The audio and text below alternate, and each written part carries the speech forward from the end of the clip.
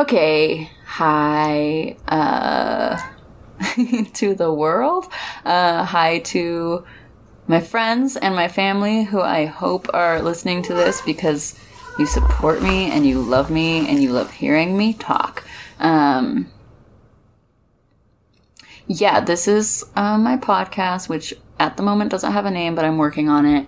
My name is Jenna. I am, in my real life, a licensed therapist, but mostly I'm just like a person who likes talking about mental health and therapy adjacent things, and has a lot of really smart, really fun people that I want to talk to about that.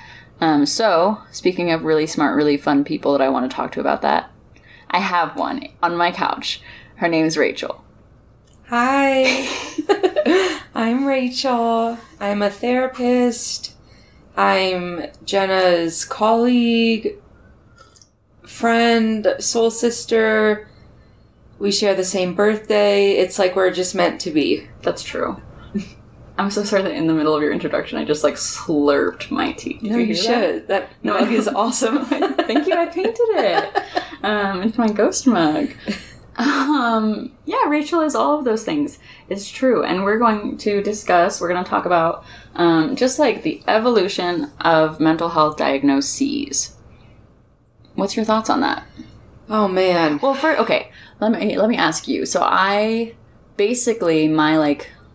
MO here has been yo, Rachel, yo, my people, I'm starting a podcast. I want you to be on it to talk about something that is, again, mental health or therapy adjacent, that means something to you.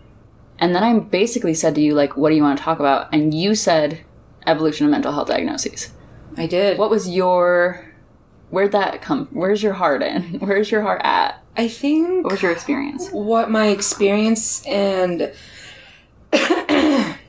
my heart is saying is that working in this field, oftentimes we have clients that come to us with, at times 5 or more mental health diagnoses. And what does that look for them in their life, their experience, how they choose to live their life accordingly?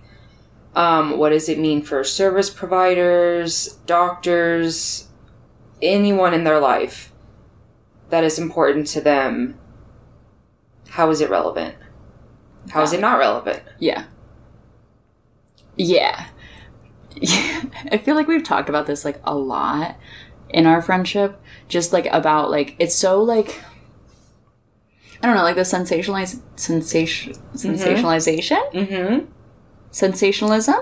Yes. The sensation of mental health diagnoses and having so many. It's such a tricky topic. Especially as again, the sensationalism or whatever word there is really tough, I think, because I live in this world of oh hell yeah, talk more about mental health. Oh hell yeah, get diagnosed. Oh hell yeah, take the stigma away. Mm-hmm. And then I live in this world of okay, well now we have 5 or more mental health diagnoses that, while there are co-occurring diagnoses, are these them? Mm-hmm. Are these the ones? And how does it how does it impact service providers? How does it impact the person struggling with these symptoms and people that love them? There's just so much that is both positive and negative about diagnoses in general. Mm-hmm. And I think a lot of I think you and I have spoken a lot about there's some providers out there that just say oh no, a diagnosis is just for insurance reasons. Mm-hmm. I don't know how much I subscribe to that belief. Well, and I think you're right, because in the sense of not subscribing to that, because I think this thought happened because especially in my new role, when I'm seeing 8 or 9 clients a day, and I say, tell me about your previous mental health experience, and I've kind of started phrasing it like this, not in a way to take away from it, but what have doctors told you that you have? What are your mental health diagnoses? And I think that, I many times have clients that list so many that sometimes I'm kind of taken aback. Mm-hmm. And I'm like, well, how is this impacting their everyday life when this person is maybe dating or has a friendship and they're like, tell me about yourself. And we don't want them to stigmatize themselves with their mental health diagnoses. But, you know, the other side of that is like, sure. You know, I like this. I like these movies. I like to read. I struggle with anxiety, depression, PTSD, ADHD, so on and so forth. And I just wonder if at various times in people's lives they're given a new one, does it take away from the autonomous nature that they want to live their life? Mm-hmm. That's like a good point. And I think like that's like the autonomous nature of how they want to live their life, where like it becomes very, I think of like the clients that I've seen and also like the diagnoses that I've had where like I've been in therapy for a very long time. I've seen a handful of therapists. They don't share charts by any means. Mm-hmm. And so when I go to therapist number 1 when I'm 15 and he diagnoses me with social anxiety, mm-hmm. sick, I have social anxiety. And then he says like, oh, with a little depression flavor in there, but mm-hmm. like we're not so sure. And now I'm 26 now, so it's been 11 years. And we're pretty sure depression is not a flavor. Mm-hmm. But we've gone through this, like, then I went to therapist number 2, and she diagnosed me with bipolar 1. And I was like, okay, so I'm now 17, 18 years old, and I try not to diagnose myself. I also don't have the skills, even if I wanted to, yada, yada, yada. Do I have anxiety, depression, and bipolar 1?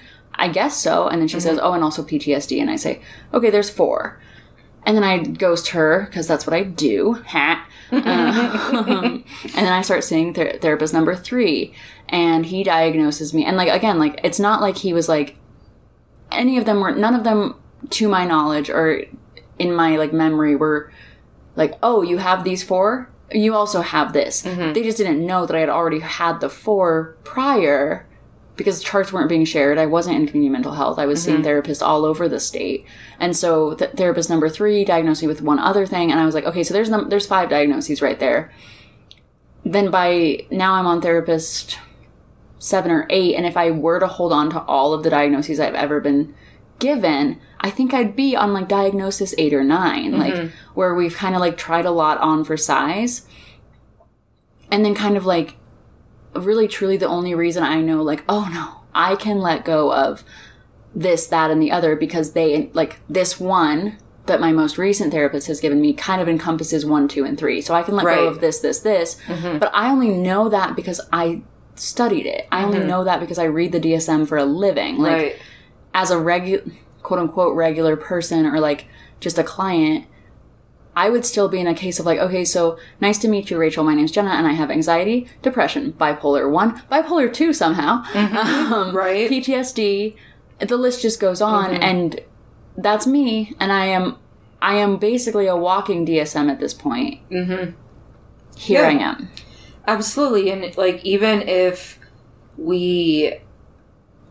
clients, you know, wanted all of their therapists to talk to the other therapists, they do a release of information, like that's all wonderful. Coordination of care is super important, but that would still, the fact would still remain the same that across the state, these diagnoses were given, charted, billed, mm-hmm. and attached to that person. Mm-hmm.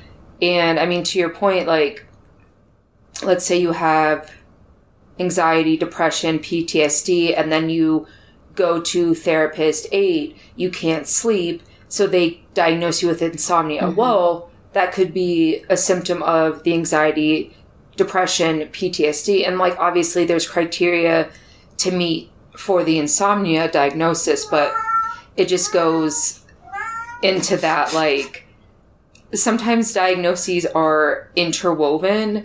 And if we're just giving them to bill and to chart to claim medical necessity that we have to do, there's this side effect of the client being like, now I have insomnia. And it's, you know, how are the more diagnoses, not the better. Yeah, it makes me think of like, it makes me think of a handful of things, and I'm sure I'm going to lose my train of thought here somewhere, which might have to do with one of my diagnoses. But like, well, it makes me think of like, okay, I always ask, a lot of the work I do, I ask clients, or I ask my people, like, or I think to myself, like, what cognition is that? Like, like, what is the cognition associated with that?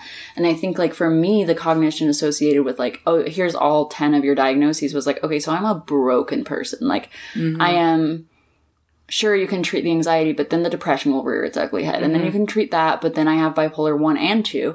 And, like, it's just, like, I was so young and so, like, oh, great. I'm capital D damaged. Like, and that's, like, the cognition I got. And I also think that, like, we've seen, I mean, like, a handful of things happen where, like, these quote-unquote, like, overdiagnoses happen, where it's, like, brokenness, I'm so broken, and, like, what hope does the client have at that point? And also, how do I say this? I want to be careful when I say, like, there's some amount of, like, what, like, you said autonomy, and I want to say, like, well, then you just don't have a choice in, like, healing. Like, I don't want to say, like, clients make excuses. Like, oh, I can't get better. I can't act better. I can't make better decisions because I have all of these things in my back pocket. It's not an excuse because I don't like that word in general, but it is like I can't get better. Like, and I'm broken, and also, like, this is just who I am, and this is it. Like, this is the end of the story for me, and there it is. I guess is what, like, comes to mind. I'm thinking, like, in my head, I kind of got this, like, upside down safety net because, like, if the mental health diagnoses are a safety net because we can meet cause and correlation or causation. It's like, okay, maybe the way I react with my partner is the result of having PTSD, right? That would allow the client and the partner to have a platform to work through and understand it a little more. But that, and you're right, it is kind of like we're not trying to say we blame our actions on our mental health diagnoses, but, like, I guess we're just talking through, like, where that line is. Yeah, sure.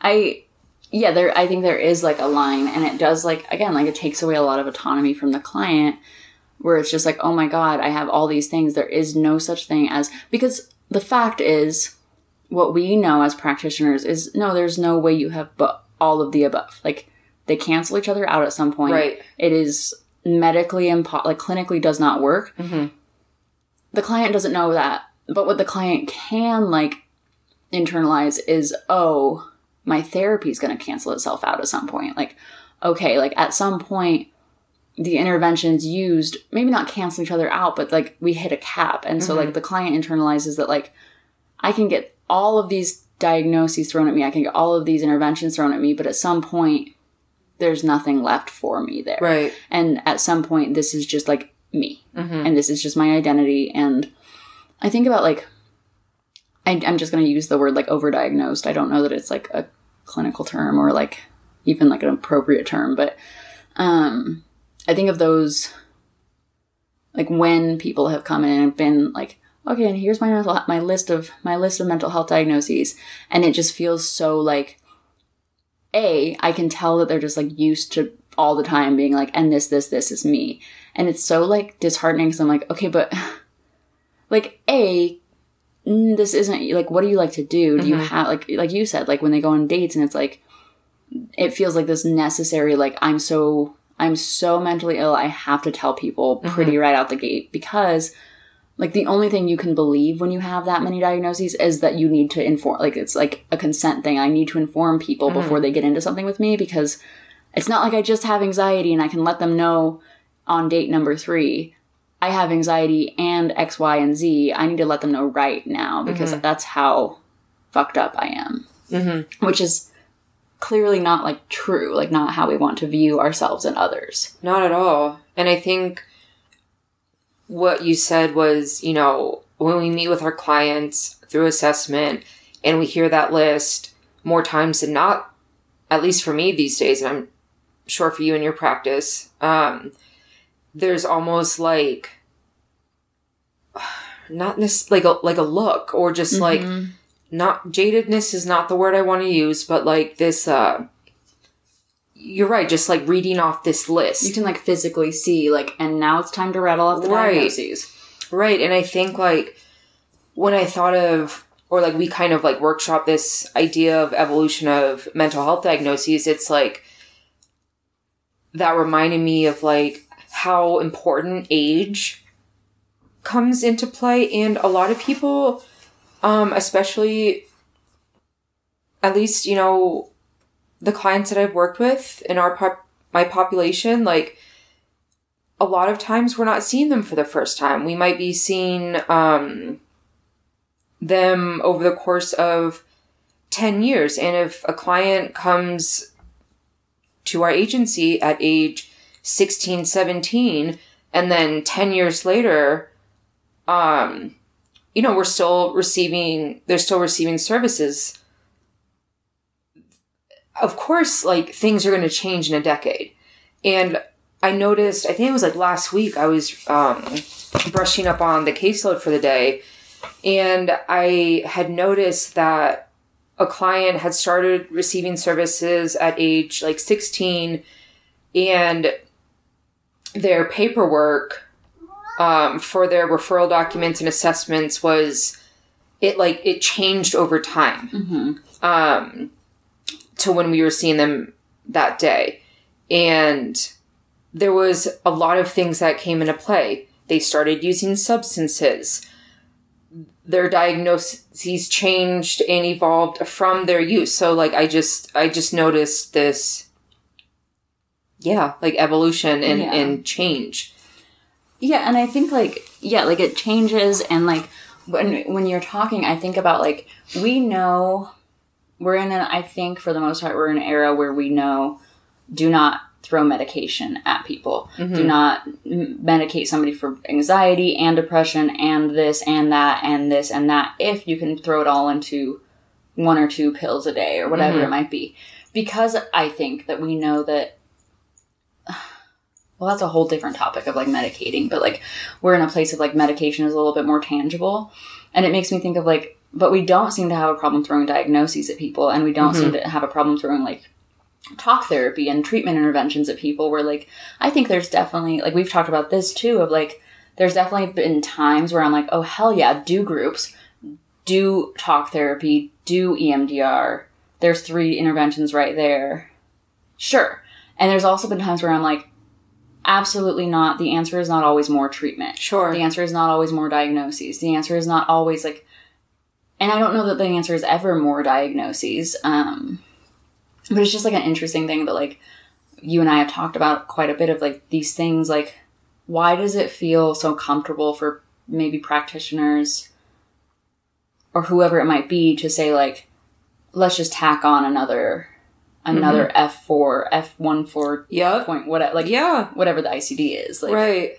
Why? Because it feels like a CYA thing almost, like a cover your ass thing for us. And also it feels like for some reason, like we're personally like, I need to diagnose this person with one more accurate thing, which like, I don't even know, like, to me, I don't care what your diagnoses are. I care what your symptoms are. Sure.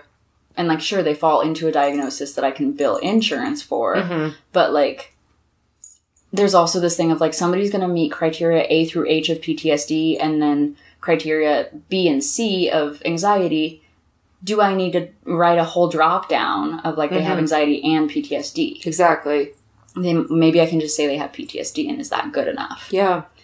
And it's not like, I mean, like we in our culture right now, and it's super powerful that, you know, we're not stigmatizing mental health, or the efforts to not stigmatize are so elevated right now. But then it kind of swings to the other end of the pendulum where there's so much... There's a lot of... What's the word I'm looking for? Like, ownership of mental health diagnoses. And that's wonderful. You know, we're not... Like, how can I take care of myself? Sure.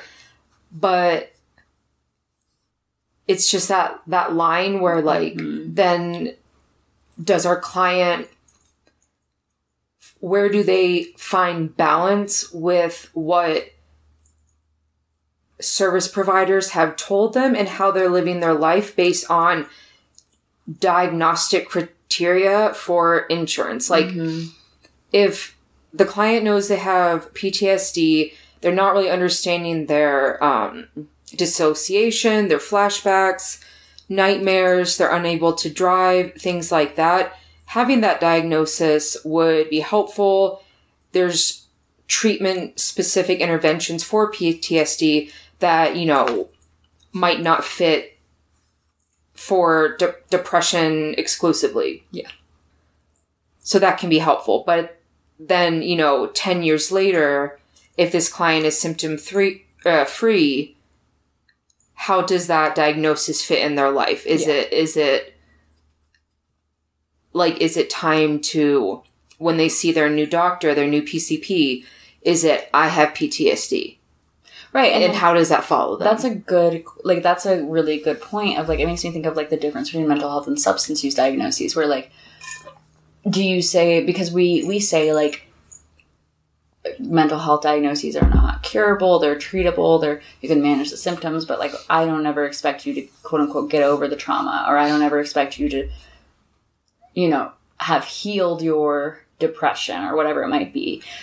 And also, like, what? Do you go to your doctor and say, I have PTSD in remission? Like, that sounds so, like, that's not even in the, like, book. Right. But you know what is in the book is substance use disorder, quote, comma, severe, comma, in remission. Absolutely. Which, again, like, that's another topic entirely about, like, how we view the two differently, even though they fall in the same umbrella. Absolutely.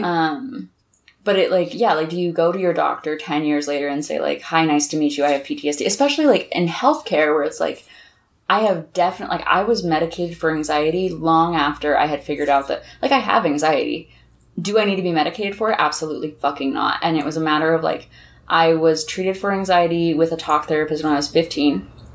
When I was 17, I was re-diagnosed with something different. Yada yada. Like, we know the story already. We have gotten to a point where at 24, I went to a PCP for, like, a regular thing. My first time ever, and was like, oh shit, I should probably establish care. Was like, nice to meet you. Here's my mental health diagnoses. And, like, she was just, like, nice, and she was doing her job within her parameters, and all of a sudden I was on Lexapro, and I hated it, and was like, whoa. But it's because I didn't say, I have anxiety in remission, or, like, but it's managed. I just said, like, I have anxiety, and she was like, well, then, here you go. And that was just, like, because I didn't tell the whole narrative of, like, well, but I was treated with this intervention, and then we talked about this, and I take a walk when I really feel like, you know, like, because I went to a doctor and said, this is my diagnosis. I was then thrown a medication. But then I was, like, on the medication, and I had the cognition, again, of, like, well, shit, I thought I had this handled, but this doctor, who I trust, gave me Lexapro. And now, am I that, like, unable to function with my anxiety that she... And, like, now I can zoom out and say, like, no, she just heard anxiety, heard solution. Like, that was it. But at the time, I was so anxious about, like, oh my God, I really haven't managed my anxiety. It really isn't better. So much so that my doctor saw it on visit 1 and was like, here's your prescription, girlfriend. And I think, I mean, we're in the position that we are mental health professionals with mental health diagnoses. I mean, if we take a step back from that and think about, like, our clients, right? Who, I mean, you were going to a doctor, you reported your history, they gave you a medicine, and as their client, you trusted that. Yeah. And that would be the same for our clients. If we say, you have anxiety, you have ADHD, like, they trust us as the professionals. And, you know, again, going back to that, like, that can be extremely powerful for their lives, their healing, understanding, whatever that looks like. But yeah, where does There's it... like a line. Where's that line? Yeah. Like you said, which I think I'm going to steal. Like, I love Steal the it. color gray. It's so good. Well, and like, I think also about like, you know, I think we need to be super intentional as practitioners when we diagnose out loud. We're like, yeah, I have to diagnose. And I think that I typically tell clients, like, I'm going to diagnose for insurance and I'm not diagnosing you. That doesn't help me in my treatment approach necessarily. It helps me maybe treatment plan. It helps me maybe like workshop ideas, get creative. But like, I don't say like, there's not a part of me that's like, client diagnosed with PTSD, treatment approach, blah, blah. Like, I just don't. Like, I treat symptoms, not diagnoses. And like, I think we have to be really intentional where like, it's like understanding that each diagnosis has like a cluster of symptoms where like, you just because you have PTSD doesn't mean you have to have nightmares. Like, and it's so hard when like you get just like a diagnosis thrown at you and you're like, oh my God, I have borderline is a great example. I have borderline personality disorder. Oh shit, let me Google it. You go and Google it. Google is like, that means you're aggressive. And you're like, oh my God, I'm aggressive now. It doesn't have to mean you're aggressive, but like all you have is title and then you go home and you get to write the body yourself. And like, I think, again, like we have to be super careful as practitioners being like, hey, I am diagnosing you with this and this is why. And no, I'm not necessarily saying that like, because you have this diagnosis, you have to have all these symptoms. It's just tricky. And then, I mean, I wonder if maybe it's like, let's say I was diagnosed with general anxiety disorder at the age of 18. Let's say I get treatment, I go to individual therapy, I am on, and for example, Paxil, an SSRI.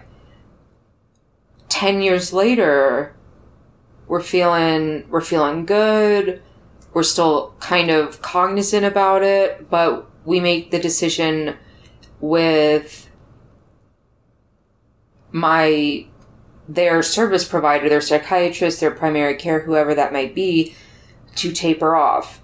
And then 5 years later, life happens. There's, you know, a number of stressors that come up. We're not getting sleep. We're not eating, whatever the case may be. And we're back at the doctor with anxiety symptoms. You know, I think that maybe, like, is that the time where we're like, hey, I have a history of a previously diagnosed general anxiety disorder. Like maybe that's how a client can reestablish their diagnoses for themselves and how that shows up for them in their life. I mean, it kind of sounds like I'm saying, like, pick a flavor, leave a flavor, but, like, what I mean is, like, that evolution piece. Like, truly, like... I think it's important for us to have, clients and, like, I mean, just people to have, like, control of their diagnoses and, like, how it is shared and, like, understand that, like, I think I hear you. Like, you do get to kind of pick a flavor because if you're not experiencing symptoms of something, I would not go to my therapist and be like, oh yeah, I have bad knees. Like, unless it's going to impact, like, how she treats me. Like, we don't, and that's, like, different. But, like, you know, we don't have to hold on to these things for our whole life. Like, I'm not going to go, like, my doctor will know probably most things that have happened to me throughout my life medically within my body. Will my doctor know that I had a really bad tummy ache when I was 8 years old? No. Will my doctor need to know that I was diagnosed with anxiety at 15 years old? Not until it's like, oh, by the way, like, my doctor's not going to need to know about my really bad tummy ache until I'm like, oh, by the way, I've had tummy issues and here's another tummy issue, girlfriend. Like, this isn't the first time this has happened. And it becomes tricky with, like, mental health diagnoses because, like, it isn't just, oh, I feel anxious again. I should let her know I was anxious 5 years ago. Because then we have, like, the bits about, like, psychotic spectrum disorders. And, like, it's probably good for doctors to be well aware of oh, I have a history of ... Right. But, like, where, again, like, do clients not get the opportunity and decision-making to say, oh, this is not relevant to me right now, and I don't want somebody else to decide that it is relevant to me. Right. And that's, like, what I think, like, with my anxiety diagnosis and medication, that's what how I felt, was like, I felt fine. I felt super unanxietied, other than, like, all the time. Like, I'm always anxious, but I wasn't, like, not functioning. And because I didn't word it correctly, I feel like, what my I felt like my doctor heard, like, oh, I'm not functioning, I'm not well, and I did not have power to say, like, oh, no, I don't want treatment. This is not something that's bothering me. Like, she had kind of unintentionally decided, like, this is a problem, when I was like, no, it's not. Like, I'm good, I'm chilling.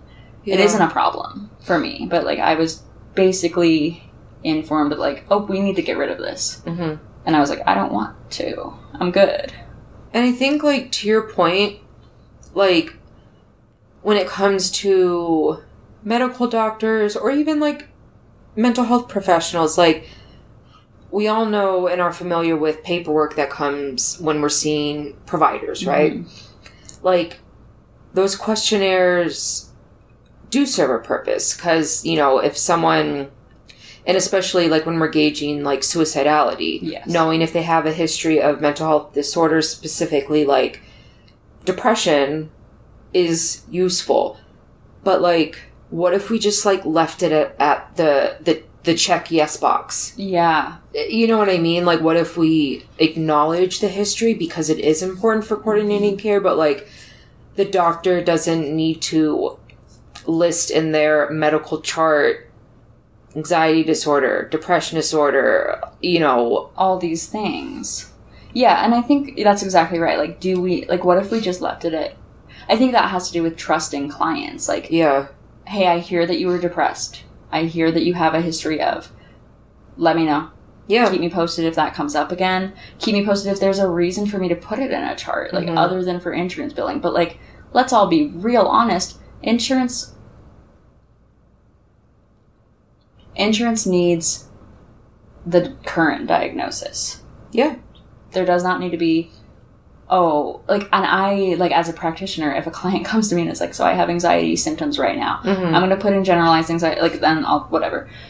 And then if they're like, oh, and I have a history of, I'm not going to be like, oh, and also let me bill your insurance for PTSD, for major depressive. Yeah. Like, I'm going to bill your insurance for what we're treating in this moment. If at a point I'm like, oh shit, you're, like, this is popping up again for you, then maybe we'll workshop it and we'll be like, hey, heads up insurance, heads up treatment plan, we're adding something here. But that, I think, is much more collaborative with the client, that you can be like, hey, it seems like there's another symptom happening here. And I think, again, like, to the very, very beginning is, like, letting clients know that they can let go of the one before that. Like, hey, I'm, like, finding out that when I was diagnosed bipolar 1, I was fully under the impression that I also had anxiety and depression. Right. And then when I was diagnosed with something else, like, it's just like, and then I was diagnosed with the next therapist with bipolar 2, and I, like, just did not have the education to be like, drop those other ones. And at this point, I've dropped them all, besides anxiety. But, like, because I've, like, workshopped it enough with my therapist to be like, oh, no.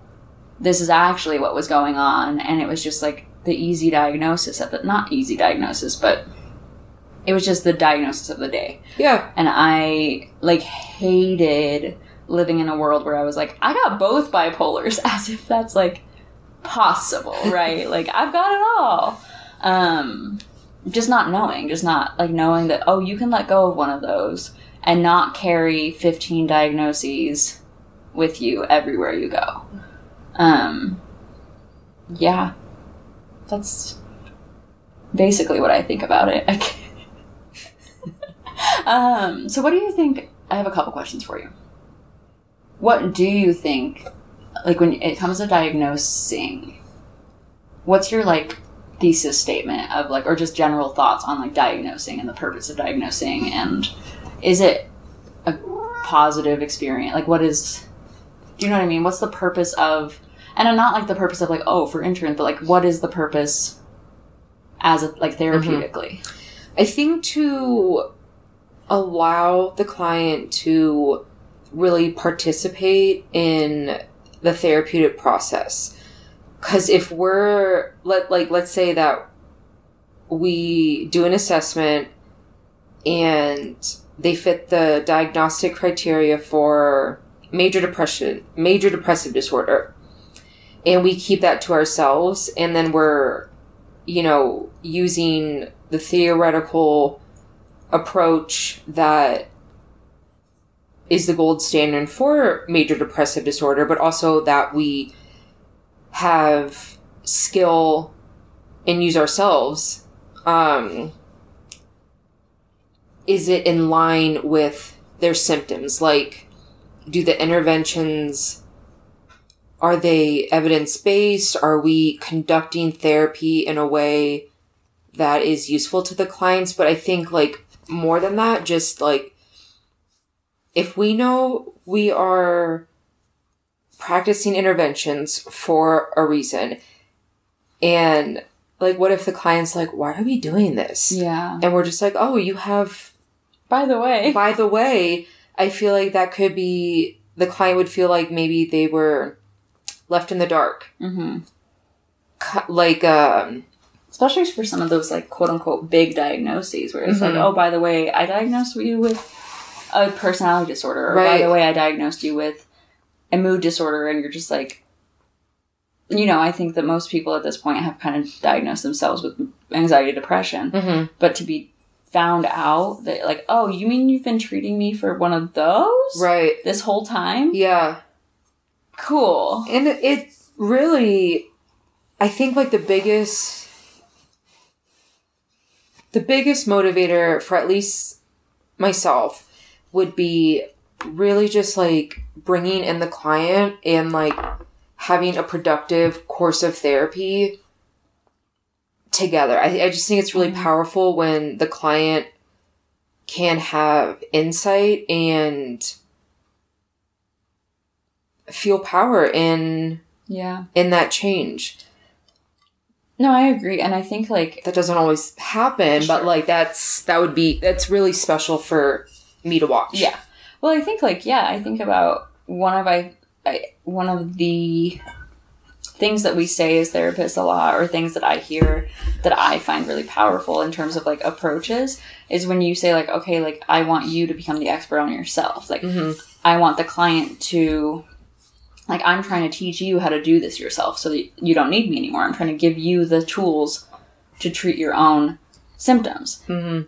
I feel like in order to be able to fully do that, they need to know the symptoms and need to know exactly what it is that I'm teaching you how to treat. Like, I am trying to, I think, like, the way that it's been kind of, like, framed to me, that's not where you belong.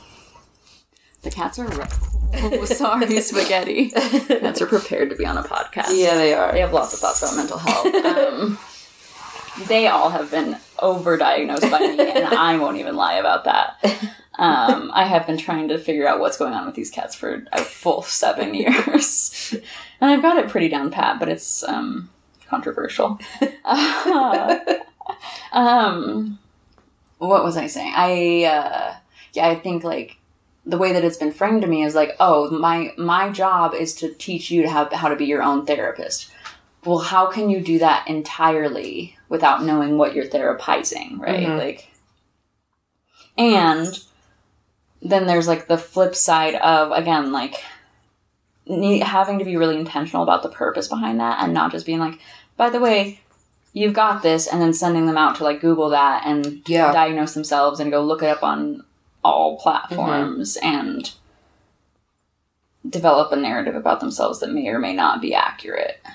And I think, like, having a conversation with the client, like, at onset of therapy, we talk about kind of what it would look like when therapy is over, right? Like, what does termination look like?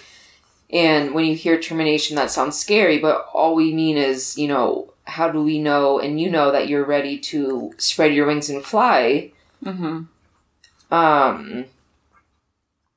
Yeah, and the goals of treatment have been met. And, I mean, maybe there's a conversation about, like, we have unearthed that your symptoms display of that general anxiety disorder. You know, and just being candid, like, you might have symptoms, like, there is no blanket mental health diagnoses that will look the same for everyone. Yes. And I think really what I'm kind of trying to spit out is like having an open conversation of your symptoms might be ongoing. You might have phases. They might present at times during stress. I don't know what it looks like, but just, you know, starting that dialogue to have them understand that what those the expectations they would have of that diagnosis, and also that it might not look the same as their life progresses. Sure. I think that, like, yeah, it makes me, like, when you say that there's not a blanket diagnosis or a blanket statement of, like, how mental health diagnoses are going to affect everybody, it makes me think of, like, I, of course, believe that everybody should go to therapy. Everybody. There's not a 100%. person I don't believe shouldn't be in therapy. And also, it's, like, this thing of, like, there's, like, some community to be had in terms of, like, oh my god, we both have blah, blah, blah. Like, Absolutely. and I see it all the time. Like, I think we all see it all the time on social media. Like, oh my god, hashtag BPD, right? And, like, that's super powerful. Uh-huh. And also, it's that same thing of, like, my, like, one hallmark of a diagnosis might be that you love the color purple. That doesn't mean that when you next meet somebody that loves the color purple, they have that diagnosis, Mm-hmm. right? Like, and that becomes really difficult to, like, kind of siphon out, where, like, you're telling a client, like, hey, you have purple disorder, and they're like, oh my god, does that mean I love the color purple? And you're like, well, not for you, but for the next guy, yes. And that becomes very confusing if you don't have that conversation candidly, where, like, you're like, you have purple disorder, and they're like, I love the color purple now, I guess, according to my therapist. Right. I'm gonna go talk to all these other people who have purple disorder and find out that, like, what? Like, not everybody who has attachment wounds has this. Not everybody who has trauma. That's a tough one. But, like, not everybody who has trauma has anxiety. Yeah. Right? Yeah, Like, absolutely. and it's like this, it's that thing of, like, but there definitely are people who have purple disorder who like the color purple. And it makes me, like, I guess my next question, like, so there's, like, benefits in diagnosing if it's, like, collaborative with the client to give them power to understand what is going on. And I think that's so true. Like, it helps me to know, like, I mean, like, really, truly, one of my best tools as a, like, mentally ill person is that I can say, like, oh, that's my little flavor coming out right now. And I can see it in real time, like, okay, this is not my, like, core self. This is, like, my little silly little... my little guy. And that's really powerful. Then the second question is, like, and I think we've already kind of covered this, but thesis statement, what are the harms of diagnoses? I think, I mean, that kind of, when you said that, it kind of made me think back to, like, my own experience in that, like, when, I mean, for example, I worked at a place for, like, 8 years. And for 4 of those years, they knew me to have ADHD. And it wasn't until, you know, I made a lot of life choices, and, like, with the medication I was taking, and then deciding not to take it, and really, really, like, stabilizing. And after that, you know, I had told them about this time that a doctor told me, I mean, like, 15 years ago, that I might have autism spectrum disorder.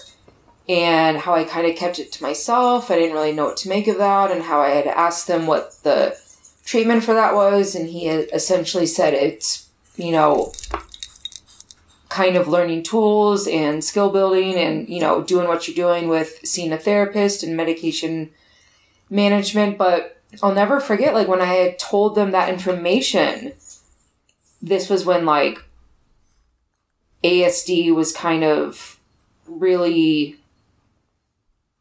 coming to the surface, so to speak.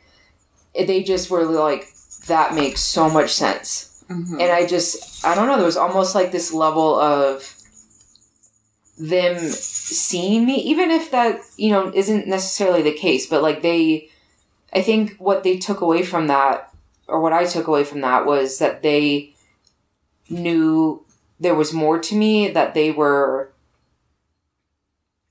better at understanding. Yeah. And that message to me was powerful, not whether I had ASD or not. Yeah, for sure.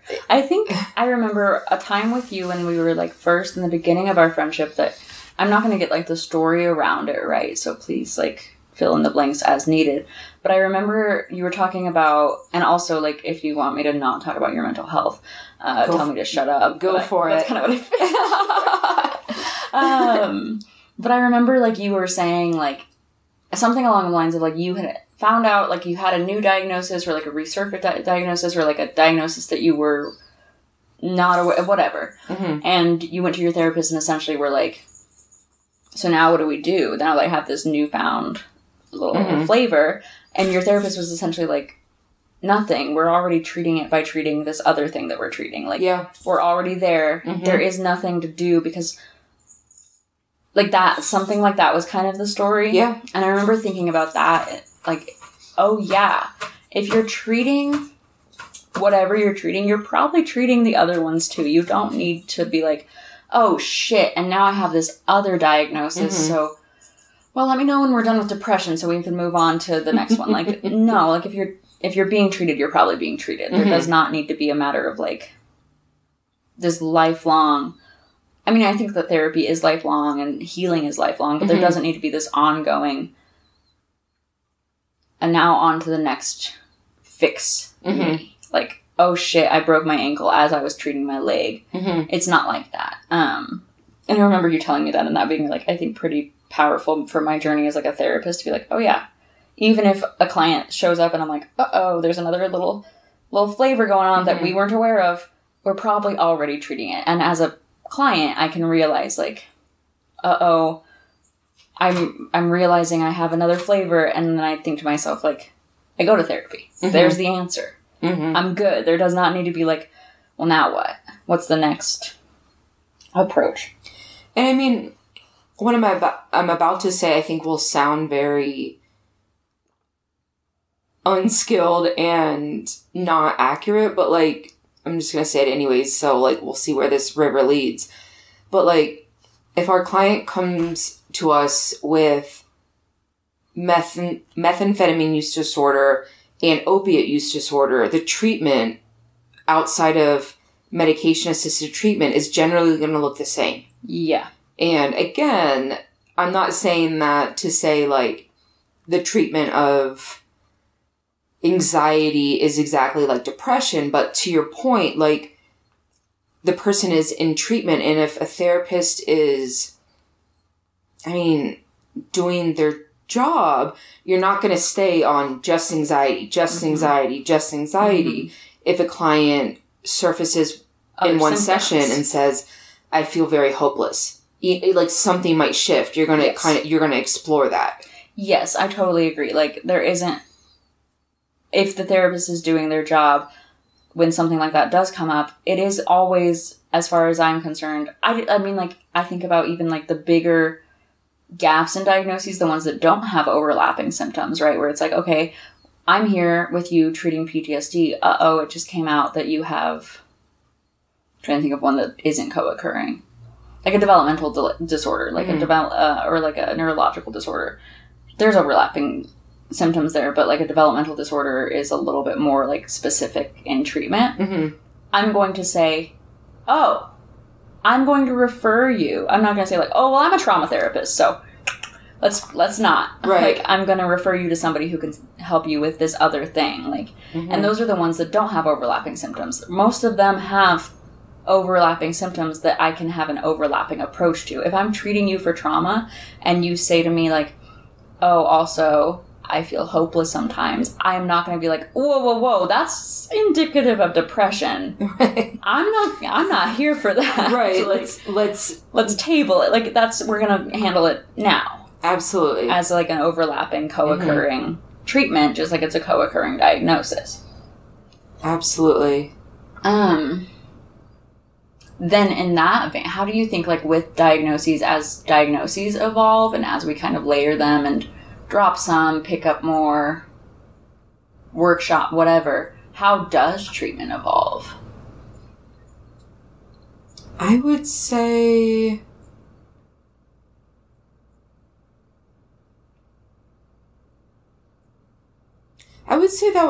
that could possibly, like, mirror how we evolve with the diagnoses. I mean, let's say you're in therapy for 20 years, or off and on, or straight, doesn't matter. And then for 10 of those years, you worked on a lot of, let's say, trauma. And after those 10 years, you're finding you're not having as much emphasis in those traumas, and you're not really assigning yourself to having active PTSD. I would hope a client would be able to kind of discuss that with their therapist. And treatment could just like be like check-ins. Yeah. It could be moving from like therapy to just like support groups in the community, especially with like substance use disorders. I think I'm answering your question. Yeah. But yeah, I would say that it might mirror that. Yeah. That, I think, exactly answers the question, because I think that, like, my answer is similar, and also, like, I think about, as much as I am, like, oh, yeah, therapy is ongoing, and therapy is a lifelong process, does that need to be, like, can be, like, a check-in with one therapist, and, like, you know, I think about the times that I've been, like, I see one therapist for so long, and then I'm like, yo, I really like your style, and also there's, like, a little silly little thing that popped up, I'm gonna need this, and I'm going to drop down with you and go see this other person for a hot minute.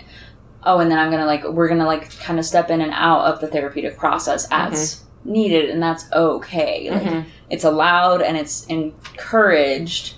I'm not going to be hurt if you break up with me as a therapist. Like, and I think what you're describing is, like, more of an accurate depiction of what therapy looks like. Like, I think even, like, I'm guilty of this. Like, I want one therapist for the rest of my life, because I like routine and I fear change and whatever else. But like, I think you're really describing like a more accurate depiction, and honestly, a more accurate depiction of what my therapeutic process has looked like with my own therapists.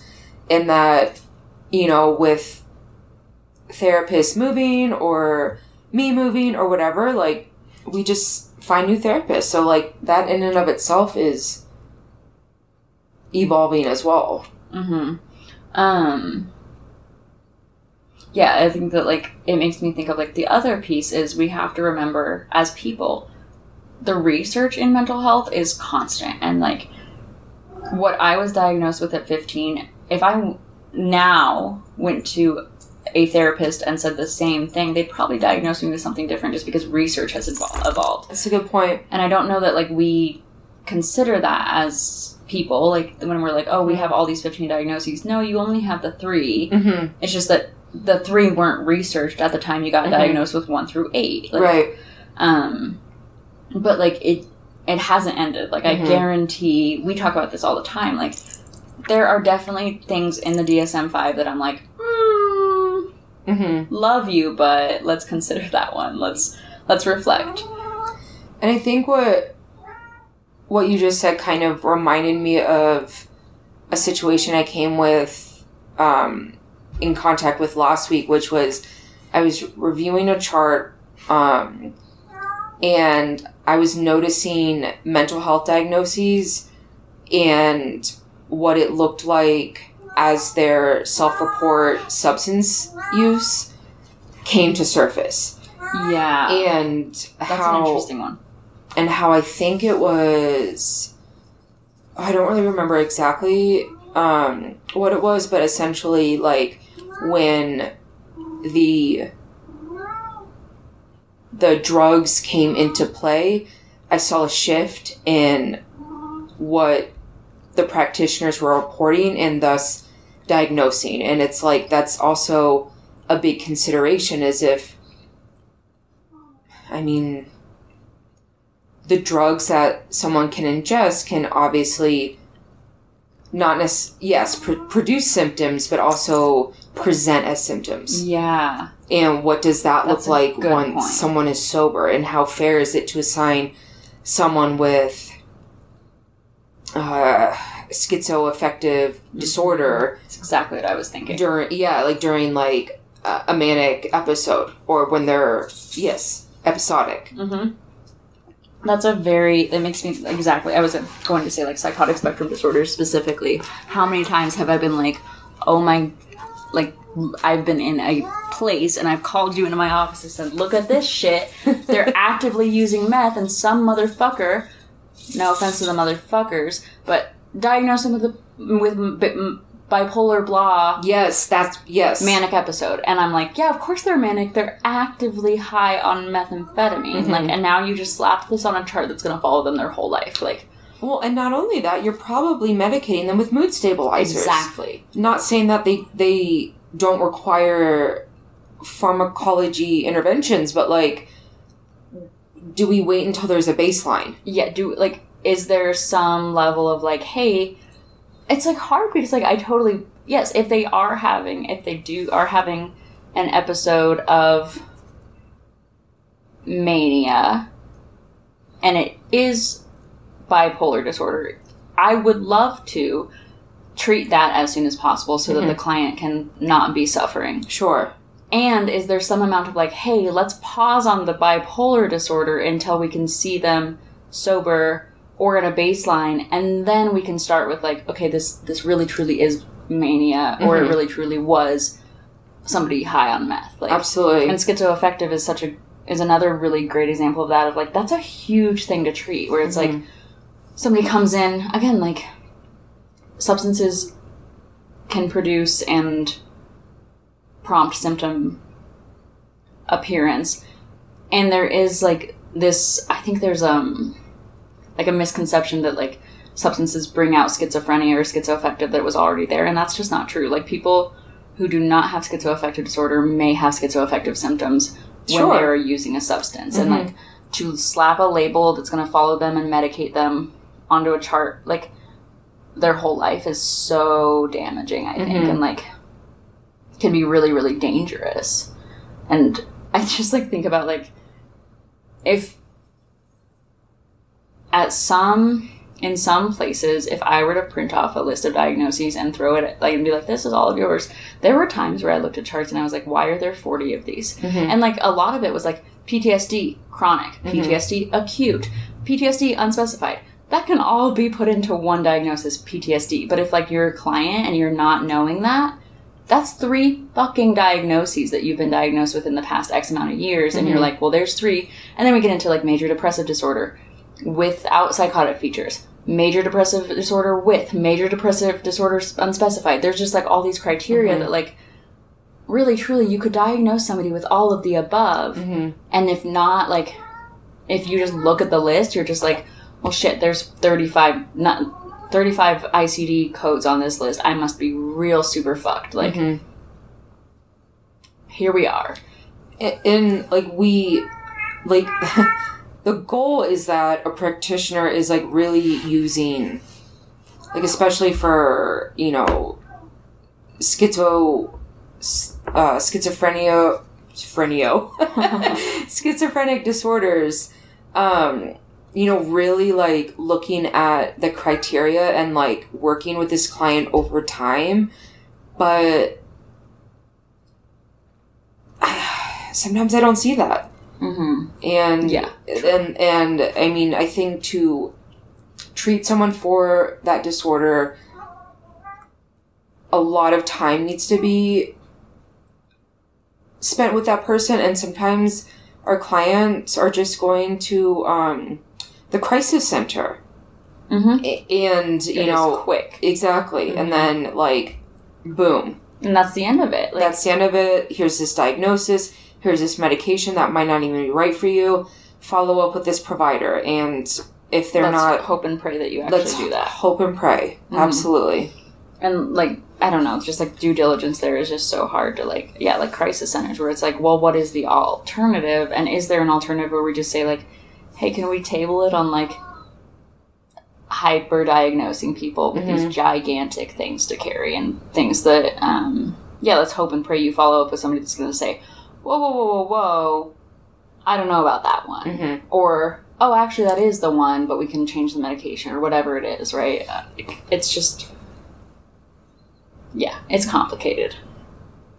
Any other, any other final thoughts on that?